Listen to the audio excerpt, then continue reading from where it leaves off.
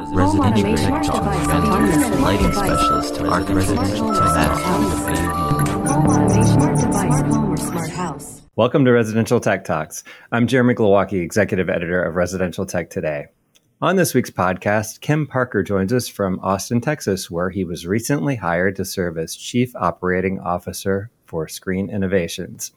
Screen Innovations launched in 2003 by Ryan Gustafson as a garage startup in Austin to provide projection screens for home theater and commercial video projector installations.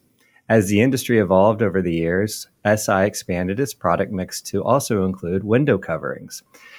Our guest today joined the company 3 months ago after 13 years with Control4 and Snap One, most recently as Snap One's Vice President of Sales for Specialty Channels. He brings to SI not only his veteran experience with those two major industry brands, but also a diverse history with several other familiar names in the industry, including Savant, Sonance, NetStreams, and GE Smart. Kim Parker, welcome to the podcast. Congratulations on the relatively new job. Yes, it still feels new, but in some ways it feels like it's already been a long time. So thanks for having me. Well, great to see you. And as I mentioned in the intro, you have amassed an interesting collection of roles for very notable industry brands over the past 25 years. I do want to take our audience through a bit of your career arc in a while, but I wanted to start with current day.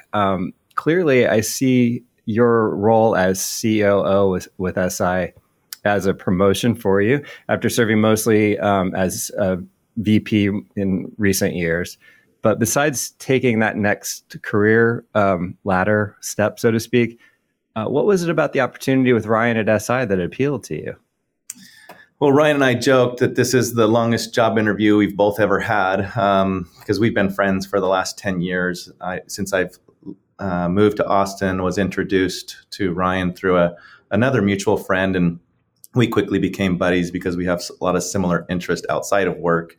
And we've always talked about business. We've always talked about the industry, having tons of friends in the industry, and how we can help one another and just serve the industry in general to make it a better place to live and work and have fun. So the timing just seemed right with everything that I'd done at Control4 and Snap One, which are great companies, and I learned so much working there.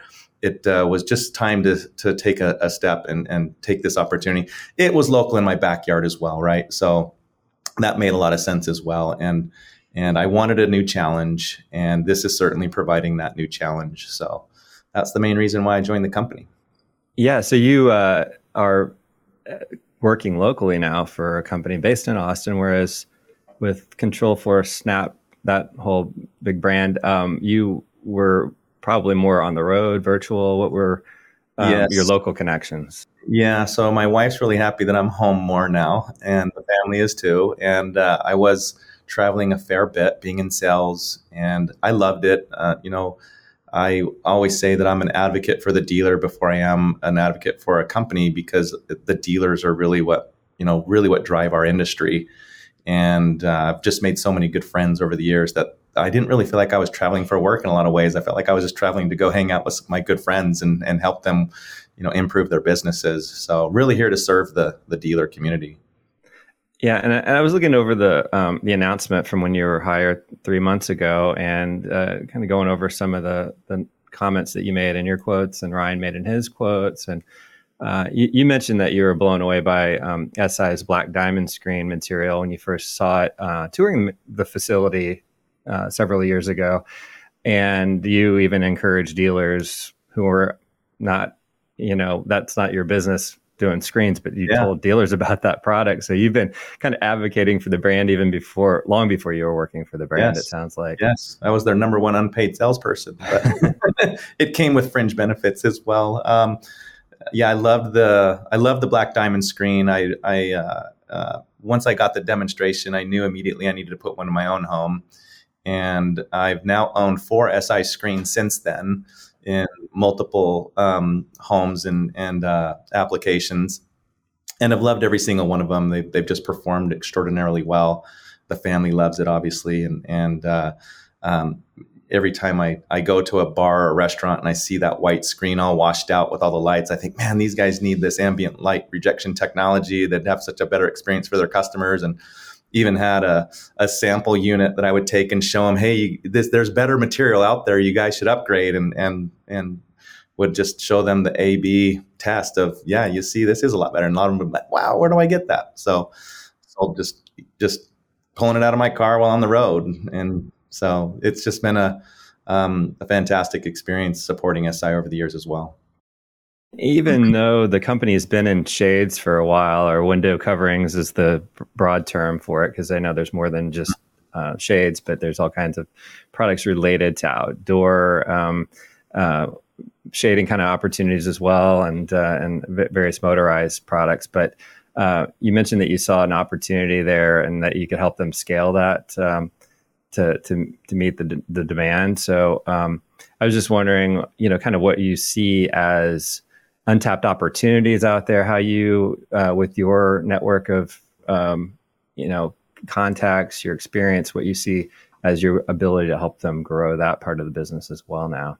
Yeah, Shade's obviously a growth opportunity for the company, screen being the core and main part of our business. But Shade presents a unique opportunity. It uses a lot of the same parts and pieces as our motorized screens do. And so it seemed like it was, even though it might be attacking a different part of the home, a lot of people will put one screen in, but they'll put 30 shades in. And so that opportunity to scale is relative to the amount of money that you can make as a dealer on a project, right? So if you're doing just the home theater, that might provide you a certain level of income on a project. But if you're doing the theater and you're doing lighting control and you're doing all the shade coverings, that presents even a larger opportunity for you as the dealer. So we felt like that was pretty a natural progression for us, just because manufacturing wise, very, very similar in terms of process. Now, different materials, different fabrics, obviously, but cutting fabric and all that stuff we were already an expert at. So it just played right into our strengths.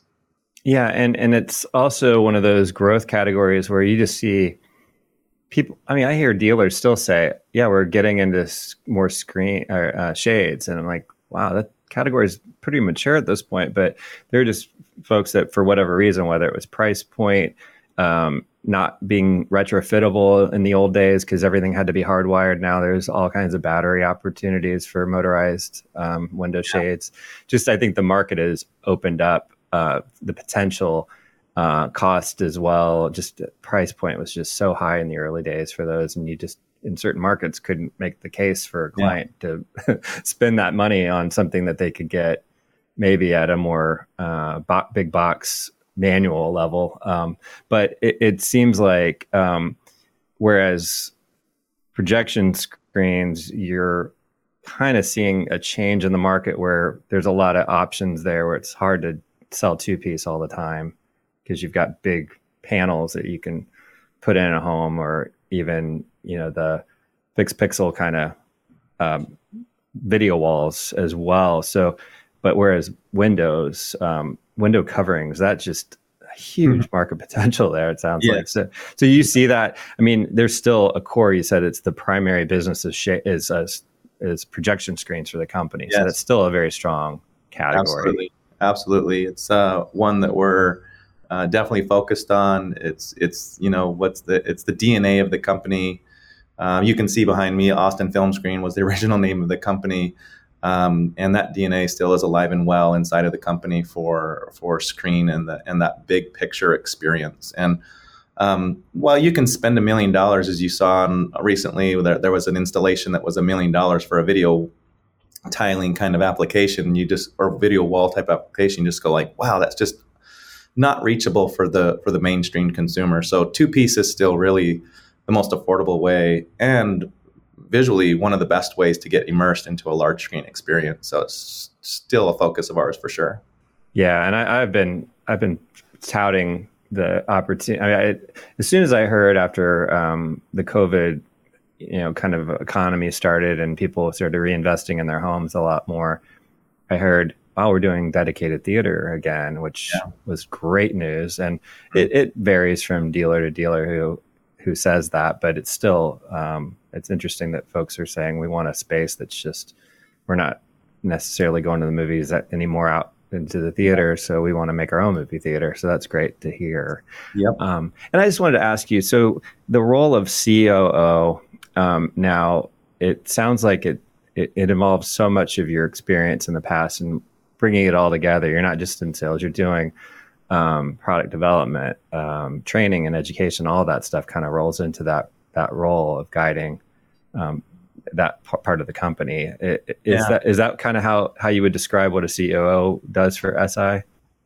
On the outside, we call it COO, but I think on the inside, it's a different title that we use. Ryan's the visionary of the company, and I'm the implementer of that vision, and just making sure that we're able to implement that vision from a strategic business opportunity, whether that's we have the market that we want to go after, whether it's funded, whether we have the talent inside or outside, just making sure that we have everything that we need in order to go accomplish that vision that Ryan has, and make sure that it's a good business decision. Yeah. So do you see, it's only 3 months in, so I don't want to put you on the spot too much as far as assessing the company thus far with your role, but are there opportunities in the channel to expand just within like the custom integration CEDIA channel, or is it also looking at other outlets? Are you seeing more like commercial development, commercial integration, other trades out there that could help with the brands? Yeah, I think so. There are a lot of synergies between what we do in both shade and screen in the residential vertical, in the commercial vertical, and then in the different channels with inside those verticals as well. So, typically we've been inside of the CEDIA channel, and we have opportunities going out to the core window covering companies that are essentially like a CEDIA dealer, but just in the window covering business. There's a large opportunity for us there to play with them, because they're getting requests more and more for their products to integrate with control systems, whether that be something as simple as Alexa to something as complex as a Control4, a Crestron, or a Savant. These are the questions that they're getting now, and they don't have that expertise. So we're finding that there's a lot of partnerships that are happening between window covering companies and the CEDIA channel.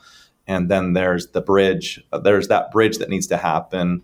But we're also seeing that the CEDIA dealer or the custom install dealer is really taking to shades as an opportunity to expand what they do in a home. So they might have had to find 100 projects in a year before, whereas if they add window coverings, that might reduce that to 75 projects, and I can tighten my relationships with the builders or designers or architects that I'm working with, and I can do more inside of a home, and then figure out if I want to scale my company up or not. So, yeah, that makes a lot of sense, and I have learned just recently, as much as I feel like I understood about the motorized shade business and opportunity there, that there is that niche of just window dealers out there, especially in some of those bigger markets, like where you've got high rises and that sort of thing, where they don't do any other integration. It's just all window stuff. So,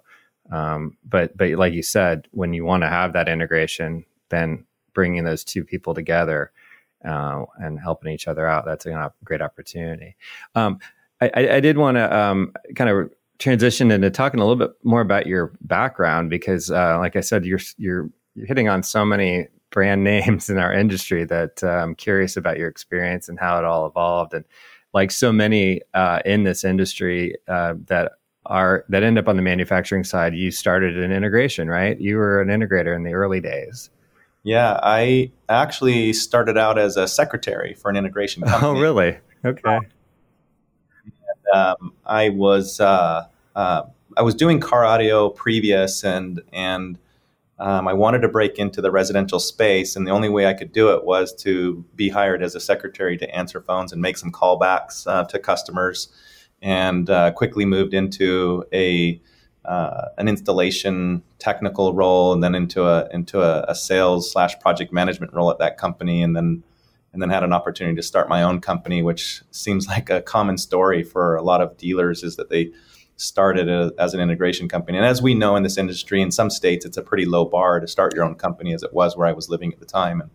And hey, we made mistakes, we grew, did quite well as a little integration company. And even all the employees that I had hired during that tenure, most of them are in the business still, where they didn't start out in the business. And some of the biggest dealers that exist now in the country were dealers that actually work for me as an installer. So it's really, really kind of fun to see how that's transitioned over those years on the installer side. So now you started in Utah. Were you in Salt Lake then at that point with the integration company? Okay. Yes. And that was Audio Visions Plus, the one that you started? That was my company, yes, yeah. Audio Vision Plus. So. Okay. What did you like about that experience back in those days? And what were those headaches that you were just happy to leave behind when you went to work for a manufacturer? Yeah.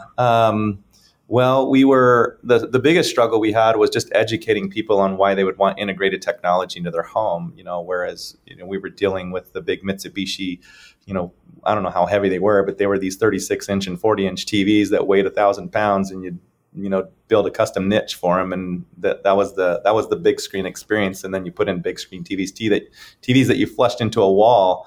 And so some of it was construction based, and the really technical stuff, you were actually sitting there coding Crestron so it was a lot different then. It was a lot harder to be successful as a dealer because you were really relegated to the really, really ultra rich and high end homes. And that, kept us small and kept us boutique. But when I was presented the brand, which was just called Smart at the time, and then became GE Smart powered by Microsoft, as GE and Microsoft did their first joint venture ever together and invested in this company, we were really looking at an opportunity to drop that cost down to where it was something more affordable for the broader population. And, the original concept was really good.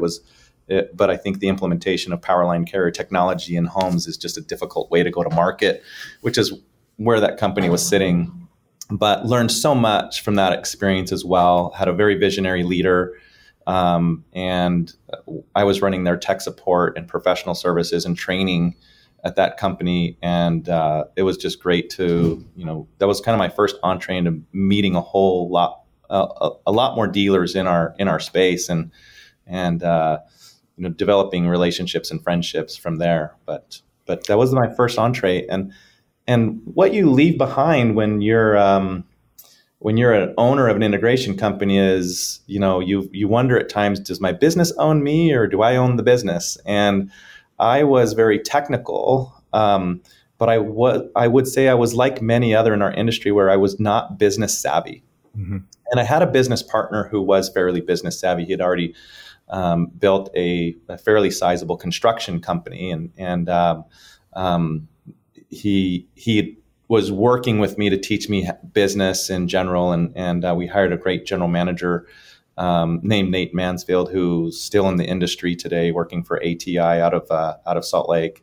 But we just had a tough time really figuring out how do we scale our business and grow it to a point where we could really be successful. And we kind of ran into this ceiling where everybody runs into, where you hit $2 million and it's like, okay, how do you get to 3? Mm-hmm. How do you get to 4? How do you get to 5? And it seems like if you don't have the systems and processes or the expertise to run the business, that's a tough hill to climb as just someone who's technical. So we were looking at companies like Audio Design in Utah. I don't know if you remember that company or even were around when that company was around, but that turned into Auditions, which turned into another company, and I'm forgetting their name. But those were the companies we were watching. Like, wow, how are they scaling? How are they doing it? And that's how I became actually friends with Mike Braithwaite, the CTO of SI. Oddly enough, as we met when I was an integrator and he was an integrator in Utah. Okay, very nice. But you leave when you go from being a dealer to a manufacturer, you leave behind those midnight calls and those Super Bowl Sunday calls of my TV's not working or whatever the case might be. But there's other challenges, obviously, of working on the manufacturing side, especially in support, because they're calling you now on a Sunday saying, how do I fix this issue? And Right. you're helping them through it, doing everything you can to make sure their customer's happy. Well, you ask what I remember, what that was right around the time that I entered the industry as well. And I started reporting on the commercial side first in 96. So you were running your company from 95 to 99, it looks like, if that's correct. And then right around 99 was when our company did our first CEDIA daily newspaper magazine at CEDIA in New Orleans. So it was kind of a interesting little moment in time there when the industry kind of kicked into gear, right as you were switching over to manufacturing. The only CEDIA I've missed, by the way, is that New Orleans flood CEDIA. Yeah, that was something right there. He missed out on an interesting experience. Yeah. So GE Smart then, that just gave you that first taste of something that could be the future of the industry if it got figured out right. But that power line thing, that was always, I've had a little bit of experience with some power line products that sometimes they work great and sometimes they just get glitchy because power gets in the way, I guess. There's something else going through that line. But at the time, it seems like, well, what's our existing infrastructure in the home? That kind of would make sense to an engineer, I guess. Yep. Yeah. Good strategy. Unfortunately, technology limited the ability to be successful at it. So, well, we will continue our conversation with Screen Innovation COO Kim Parker after the break. Do you want superior smart home automation at a great value? Shelly Wi-Fi relays by Alterco Robotics cover DC to line voltage, allowing you to control lights, outlets, appliances, garage doors, pumps, and much more. There are Shelly sensors and power measurement devices to help you measure temperature, humidity, lux, or motion, and electrical consumption from single wire to 3-phase with neutral. You can use Shelly with a licensed driver for Control4, Elon, or other premium systems, as well as your customer's existing hub, voice assistant, or any platform that accepts REST, MQTT, or CoAP. Shelly can make IoT very easy. Available now at Blackwire, City Electric Supply, and Worthington, or at shellyusa.com. Welcome back. We're talking with Screen Innovation's new COO, Kim Parker. Continuing along your career path, you in 2002 you joined another company that is well known in the industry, NetStreams. What drew you to that brand next? Yeah, so that was when GE Smart was disbanded, you could say, and GE took their part of the intellectual property and Microsoft took their part of the intellectual property. We were left with what we were developing that wasn't released yet, which was IP audio products that we were developing at GE Smart, which then turned into NetStreams. Okay. Which I also had a chance to work with Michael Braithwaite there as well, oddly enough. But he was the chief inventor of that product, and it was well ahead of its time, and it was a great experience to go from being at a fairly decent sized company to being 5 people starting a new company and figuring out how do we get an office and how do we start developing this technology and who do we partner with and how do we start attracting dealers and how can we sell a product today to help fund the future developments of the things we're trying to develop that are probably a year or 2 years away from now. So that was a lot of fun. It was also a lot of hard work. That was probably the first time in my life where I'd worked 48 hours straight with little to no sleep, getting ready for a trade show and figuring out, how do we show our technology when it's not working? It's in alpha, and man, we gotta just get this thing done. And so, but those were fond memories of that time together because we were really tight. We were like a family, and we just knew that we had to do whatever it took to try to be successful. So. Yeah, you guys do a good job of faking it for these sad press people walking through a CEDIA, and the only time it ever catches us is when it's like you're pulling up a presentation and something locks up, and like, oh yeah, this has not happened yet, and it did before, but we had a lot of smoke and mirrors back in those. Yeah, in those early days. Well, the other thing I find interesting is that you're in that Salt Lake area of Utah, and just so much of our industry tech innovation was occurring there. What would you? I've always tried to figure it out. Like there's somewhere it starts, and then another company bounces off of another one, and they just start becoming kind of a big blend of like-minded individuals doing slightly different things. What would you credit Salt Lake City's role in this to be, with all these companies that came out of there? It's funny because I look at Salt Lake City specifically, and the culture there, and that entrepreneurship mentality that exists there. I think that's really what drove it. To have so many different manufacturers that are in our industry that are based out of Salt Lake was quite interesting to me as well. But and then there's a lot of really successful dealers out in that market as well that not only serve the Utah market but expand and serve the neighboring states. And in even my company, we went all the way from Florida to Hawaii, to service our clients as we met clients that were very wealthy, building second, third, fourth homes in the Park City, Deer Valley area. That took us to their main homes in California, which took us to their vacation homes in other parts of the world. So there's a lot of people that influence that kind of culture inside of Utah. So just a really entrepreneurial mindset, I think, overall. Yeah, very much so. And then at some point you end up at Sonance, which is not a Utah company, California company. So did you make the move out to California at that point, or were you still like just traveling remote kind of role? We did. So I moved to New Mexico for GE Smart, moved to Austin for NetStreams, moved from Austin to California for for Sonance.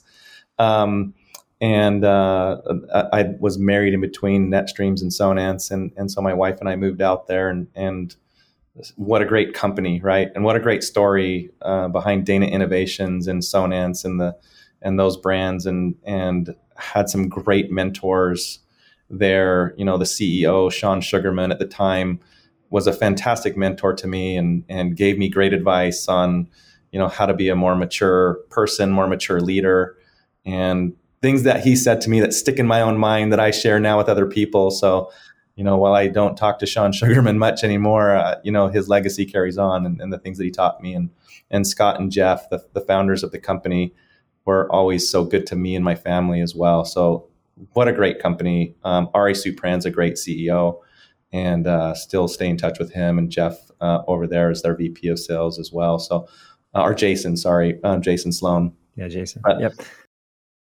Those are two of my best friends in the industry. I really respect them, and their company culture is just it's something to emulate, really. Yeah. The moment you walk in the door there, you just feel like you're in a comfortable place where you can relax, and I guess that leads to really good business opportunities as well because of it. So.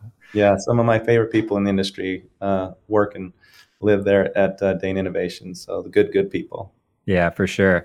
Well, then you have a long career with a blend of Control4 and Snap, and its different names there. Snap AV originally. In the middle, you have this funny little side year at Savant, which I can only say that you're like infiltrating them to get ideas and bring it back to Control4. But I know that's not what happened. That's not what happened, but might be perceived that way. But no, but I don't want to put you on the spot, because when you see like a short blip on someone's resume, you don't want to dwell on what might have happened there. But it looks like more than anything, you really did connect the like Control4 is like where I really want to be, and this is a good long stretch for you for your career. Yeah. What I'll say about Control4 and the founders of that company, great people, and had developed what I would say was one of the best cultures that I had belonged to as a company. And all the other companies that I had belonged to were also really good cultures, but there was just something special and something different about Control4 and the right timing of the market and everything that happened with that company. And while it wasn't free of problems and struggles, the people behind it were what pushed through those challenges and those struggles. And the maturity of the leadership to say, hey, it's time to hand our business over to a CEO that can take us public, that can really scale the business, and just the smart decisions that were made there. And then the experience that I was able to get there from really smart sales leaders and other people in marketing that were really smart, and we really assembled a really fantastic team, and I attribute a lot of my growth in my career during that tenure and time at Control4, and it was just a fantastic experience, and it was one of the first companies that I joined that we'd actually went public and actually made money. So, and all the other companies that were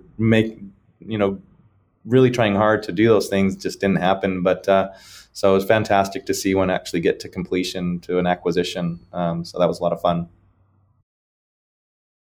From the beginning, and it is just amazing to see the starting point and then where they are today. And as part of Snap One as this huge juggernaut, which is started off modestly as well as kind of a disruptor company as Snap AV, filling a need there in the industry. But I think that you're right. It's just to see that growth path and to see the maturity of that brand to where it's now just really well established is impressive, and see why you'd learn so much from that experience. Yep. Yeah. And, I enjoyed my time at Savant as well. There was a ton of great people that also work there. They've got really great technology. I think that's really their strong suit, is with Bob being an engineer and understanding what he wanted in his own experience and able to translate that into something that's commercially viable. There's a lot of credit to be given to that company as well. And while it wasn't a fit for me personally, and I had an opportunity to come back to Control4, which made sense for me because I wanted to grow inside of that company, and that was an opportunity that was given, which is why I returned back to Control4. Savant has done really great work as well. So, and one of the things that Martin Plain said to me when I left the company and I was going to Savant, which they probably could have, stopped me from doing that from a non-compete standpoint, but that wasn't Martin's, not the way that Martin thought or operated in terms of just how he cared about people. But he said, hey, Kim, you have to have more than one team to have a Super Bowl. And I thought that was really wise advice, right? So it wasn't that one company needed to be the winner and the only company out there, but he saw the value in having multiple companies that should be successful in this space. And he was always willing to partner and do what was right for the industry as well. So I really appreciated that experience and that time period where it was a struggle to understand what I should do from a career path standpoint. But great people like Martin seem to drive some clarity into the way you think about things, and he was a great mentor to me as well. Yeah, that's a really, really nice perspective that you don't hear enough of, because things in our little industry get so competitive sometimes, especially certain categories where there's just not a lot of room. Doesn't seem like there's a lot of room for competition, but when it comes down to it, we are a small industry and we're all trying to get bigger and grow this thing. And to have that perspective is pretty enlightening. So I really have enjoyed hearing you connect to so many of these leaders in the industry and all the connections you've made along the way. As we look ahead for Screen Innovations, and we all look towards CEDIA Expo at the end of September. That's one of the big milestones of the year. Yeah. Is there anything you can kind of preview as far as what folks who are thinking about attending the show or already registered might see at your booth there? Yeah. So, we're obviously attending CEDIA this year. I think a lot of people are going to be attending CEDIA this year. And if, I will say to the dealer base that's listening to this is make sure you attend. I think it's going to be a great year for everybody that's attending the show. Relative to what SI is going to be showing, we're going to be showing off all of our latest and greatest products that we're in development of as well. We've got a couple of announcements that we're going to be making here shortly before CEDIA.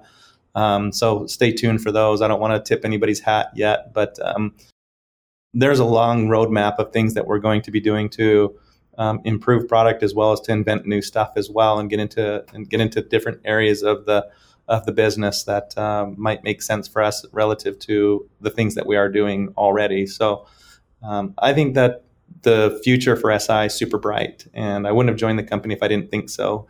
And I wouldn't have joined the company if I didn't think that I would add value to it as well. So, and I'm just really overall just very happy to be part of this industry in general. And it's such a great place to be with so many friends. And I think that, there's a lot of things that we can do that people need, but there's also a lot of things that we do that people want. But it's great to be with you as well and spend some time. And thank you for allowing me to join this podcast.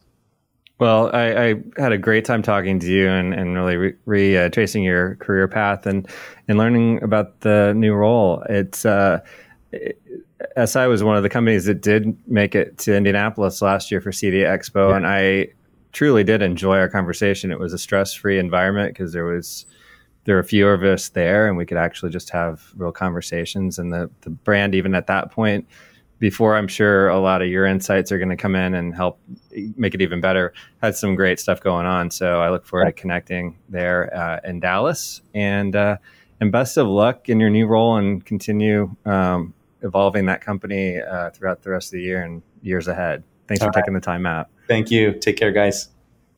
Kim Parker is COO of Austin, Texas-based Screen Innovations. You can track him down on LinkedIn and learn about his company at screeninnovations.com.